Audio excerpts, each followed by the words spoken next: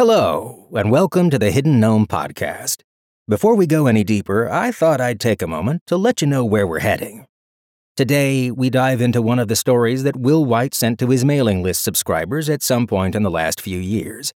All of these short stories are tucked away inside one or another of his worlds. Maybe Cradle, possibly Elder Empire, but probably Traveler's Gate.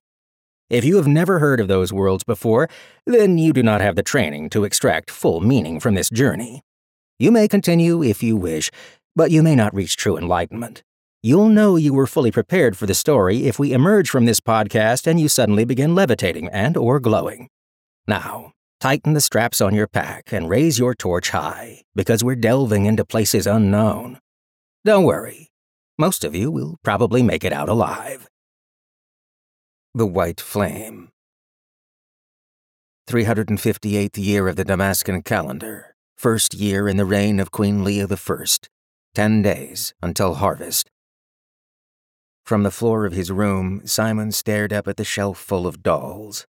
Their laughter filled his mind, but he couldn't muster up the strength to respond. "It's poison," Angeline said. Her yellow hair was absolutely straight, her dress black and simple, her expression serious. Some of the others joined in with comments, advice, or jokes, but Simon's head was rattling against the floor, and their words flowed away like fresh paint in rain.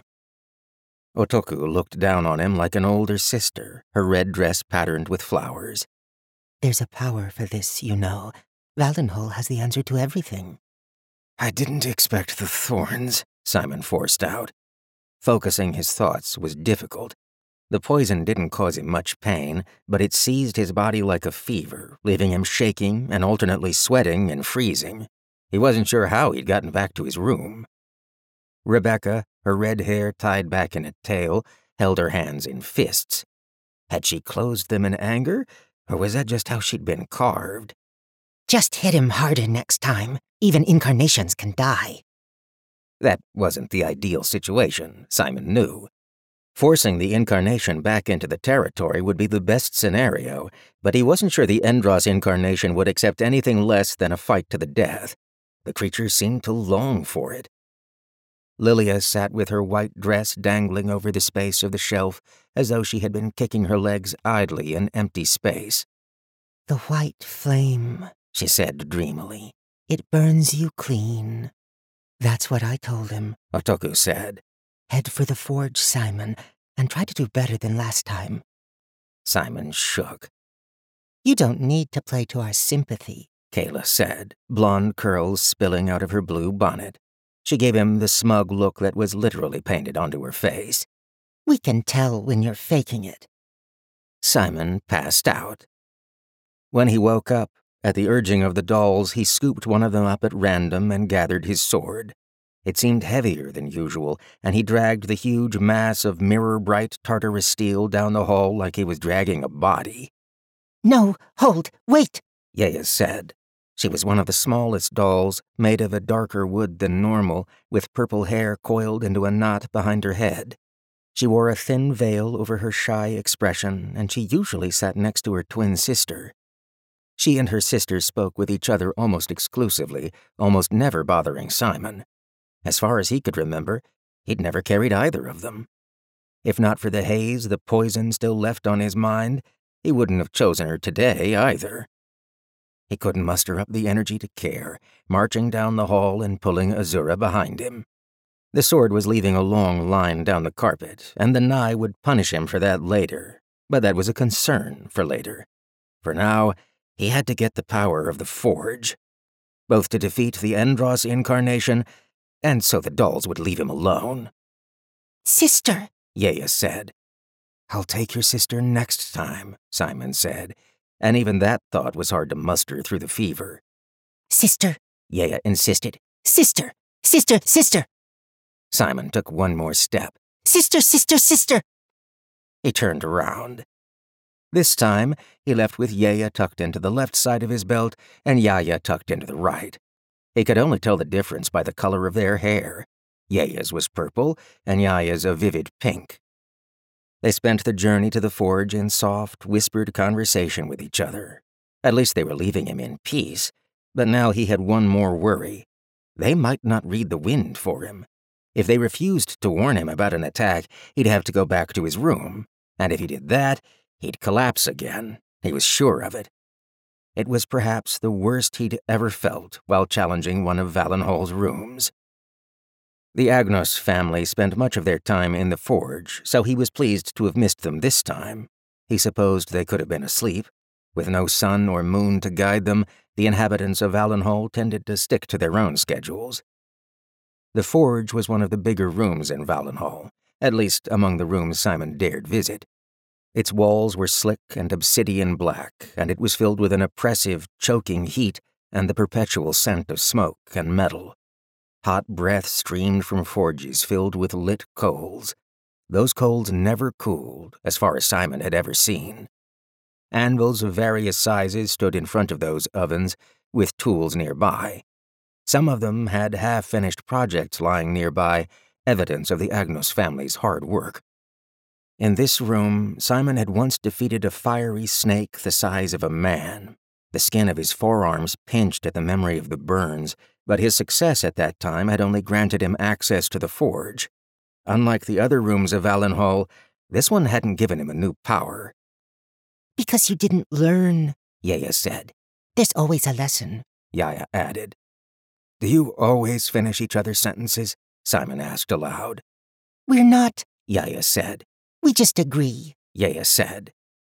Simon had been told that the guardian of this room would be replaced, but he had seen no evidence of that in the months since. As far as he knew, this room was still empty.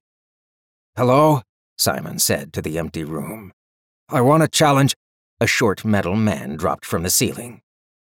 The top of his head only came up to Simon's chest, and he was covered entirely in riveted plates of steel. It looked like someone had screwed an entire suit of armor to a child. Smoke rose from the armor's gaps, and the man's face was entirely covered in a helmet.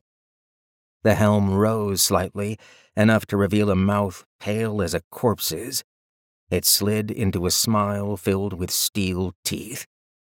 I am Malt.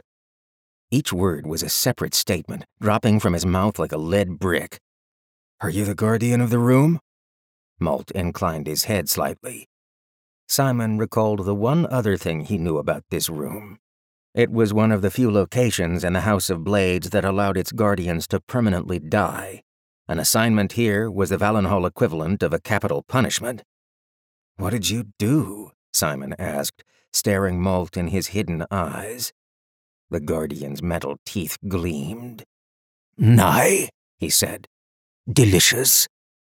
That was what Simon needed to hear. Steel rolled through his veins, and he kicked off from the forge's black stone floor. He flew at Malt, Azura flashing through the air in a sheet of silver. There was enough room to swing his blade in this room, but only just. Azura's curved tip cleared the nearest wall with a finger's length to spare. The edge of the dragon's fang hit Malt's armored neck and glanced off, ringing like a bell and sending a jolt up Simon's arms like he'd just punched a mountain. His bones ached even through the power of Benson's steel, and he staggered. He had expected Azura to cut through the Guardian's armor, as it had cut through enemy armor often enough before. Instead, it left nothing more than a tiny nick. Above, below. Essence flooded Simon's body in one cool breath, and the world slowed down. Months of battle and lethal training had taught him to listen to the dolls, and he followed both instructions without an instant of hesitation, throwing himself into the air and leaning back. At a speed most travelers would see only as a blur, Malt produced a ragged iron sword in each hand and slashed with them both. One reached high overhead, where Simon's neck would have been, and the other dipped to the level of Simon's ankle. Simon's body slid through both strikes in one motion, though the nigh essence stretched the moment into a handful of seconds. He landed and hopped back, keeping Malt almost 10 feet away. This range favored him, with Azura's absurd length on his side. Malt's swords were no bigger than a typical Damascan infantry sword, perhaps 3 feet without the hilt. Malt rolled one shoulder, then the other. Kill me? Another comes. Too many guardians? He crooked 2 fingers, as though gesturing Simon forward. Behind! Both twins said at the same time, and Simon dashed forward before he felt the heat on his back. Fire roared from the mouth of one of the nearby forges like the breath of a dragon, flames licking the end of his black cloak. The nigh cloth smoldered for a moment before the sparks died. Evidently, it was difficult to burn. That would be good to remember. "What does he mean?" Simon asked his dolls, holding Azura up in a guard position and watching Malt's swords warily. The dolls said nothing for a moment, but Simon felt as though they were communicating silently. Every power needs a guardian, a test, and a room. There are more guardians than rooms, and more powers than guardians. Simon blocked one sword with his own, but the dragon's fang was too long for a quick defense. When Malt followed up with a second blow, Simon kicked the man's ironclad wrist away, then slid back. He had to keep his range. Malt gestured again, dropping his fist like a hammer, and both dolls whispered, "Above." Simon stepped to the side without looking, and when he heard the deafening clang that slammed into the obsidian floor, he wasn't surprised. He'd known it would be an anvil falling from the ceiling. What else would it be? This time, Malt had launched himself towards Simon. Even with the nigh essence, Simon almost didn't react in time, lowering his blade to the short man's throat. "Does he control this room?" Simon asked, but he was almost too distracted to hear the answer. Malt slapped Azura aside with one sword, pinned it to the ground with his right boot, and slashed at Simon's gut with the second blade. Simon dropped his dragon's fang. If he had been in the outside world, the weapon would have returned to Valenhall, but here it only rang brightly as it hit the floor. He reached forward and caught the short man's wrist before the sword could disembowel him, stopping the blow with strength enhanced by Benson's steel. Then, to Simon's own surprise, he had to call more steel. Malt was strong. He may have been the physically strongest room guardian Simon had ever encountered. "It is his room now," Yaya said. "He is the guardian." Yaya continued. "Even if he is a criminal, he follows the iron law of Valenhall." Simon had never heard it called exactly that, but he knew what the dolls meant. Effort and skill were rewarded in Valenhall. You got what you earned, and you earned what you got. It was the only unbreakable rule in the House of Blades. "Even an incarnation can't call a power they don't deserve. It is all tied to the Guardian's judgment." Simon pried Malt's gauntleted hand open and kicked the Guardian away, stealing the sword from the man's right hand. Azura was too long, and he didn't have time for a trip to the armory. He'd have to use his enemy's weapon.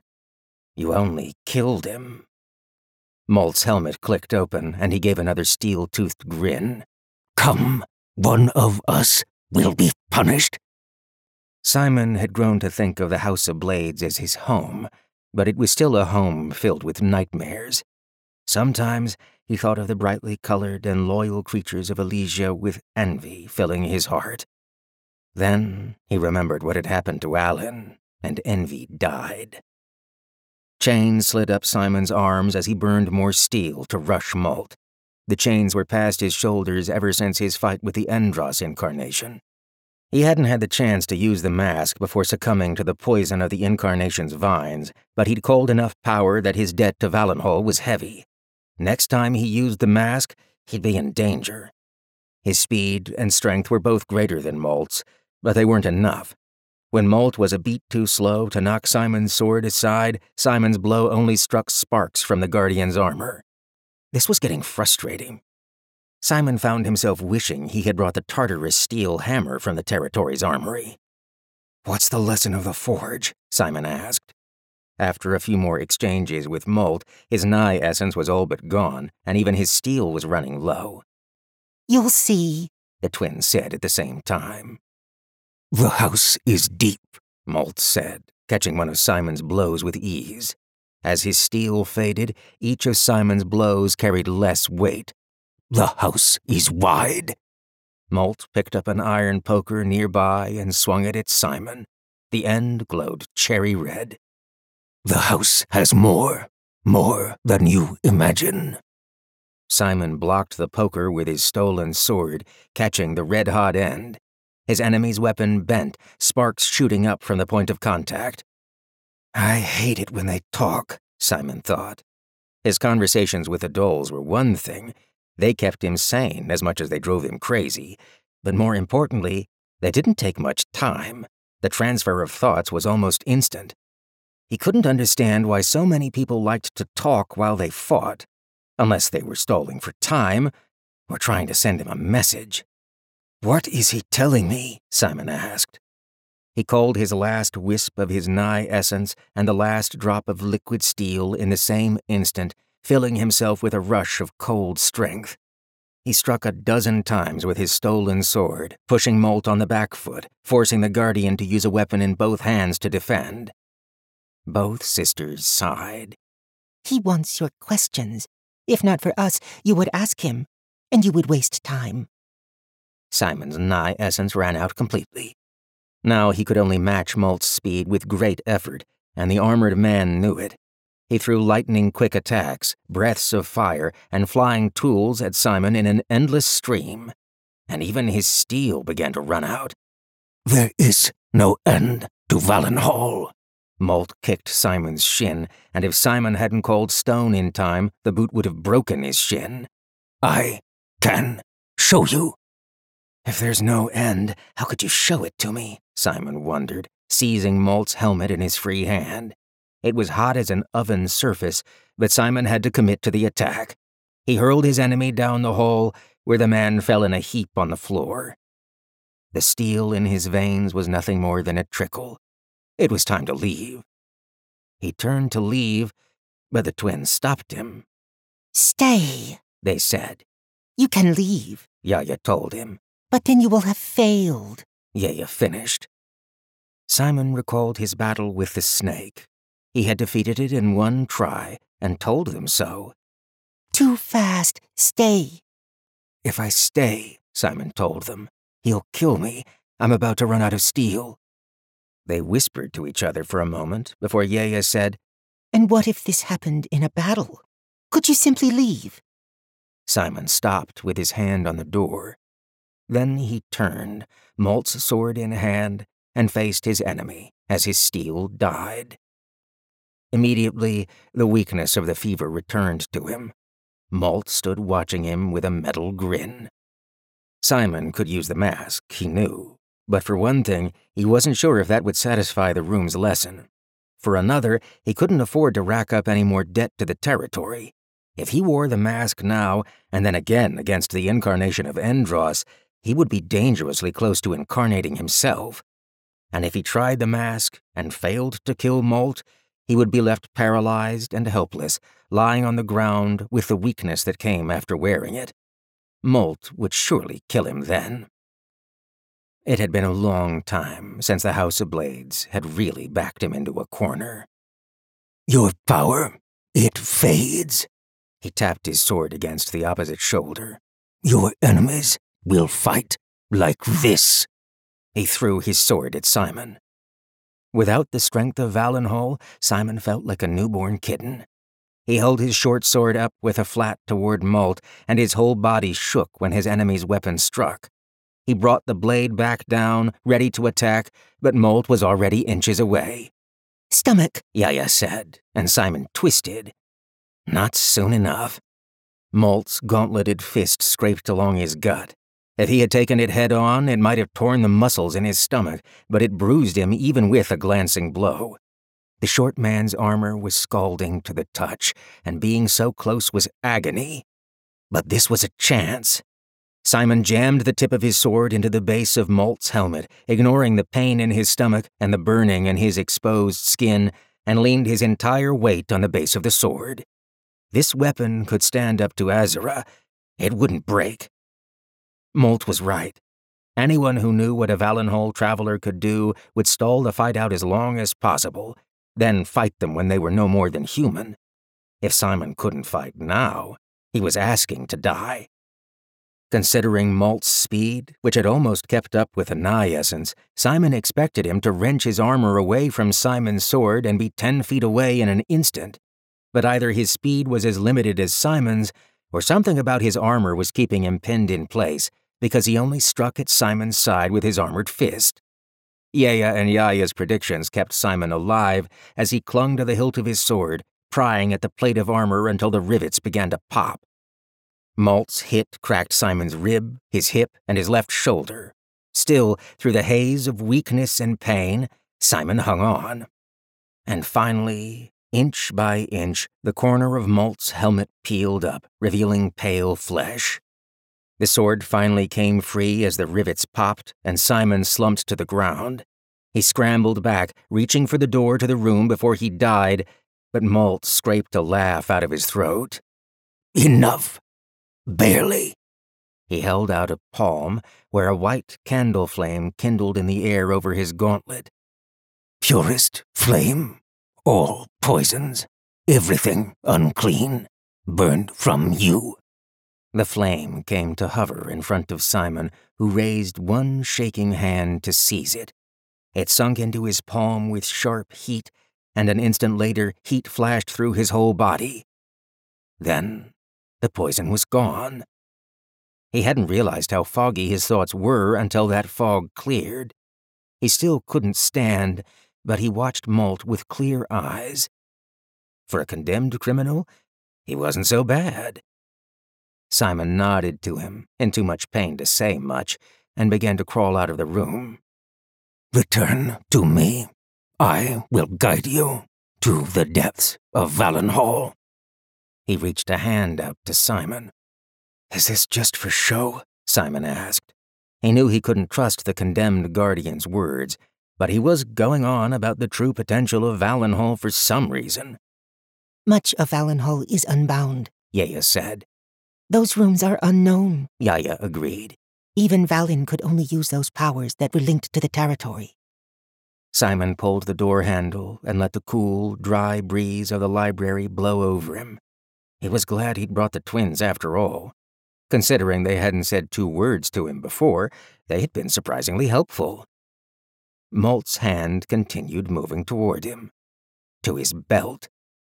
Softly, he slid Yaya out of Simon's belt. He heard Yaya's shock like a gasp in his mind. "My payment," Malt said, steel teeth parting. "I take it in advance." "Sister!" Both dolls shrieked at each other. "Sister!" "You look delicious," Malt said.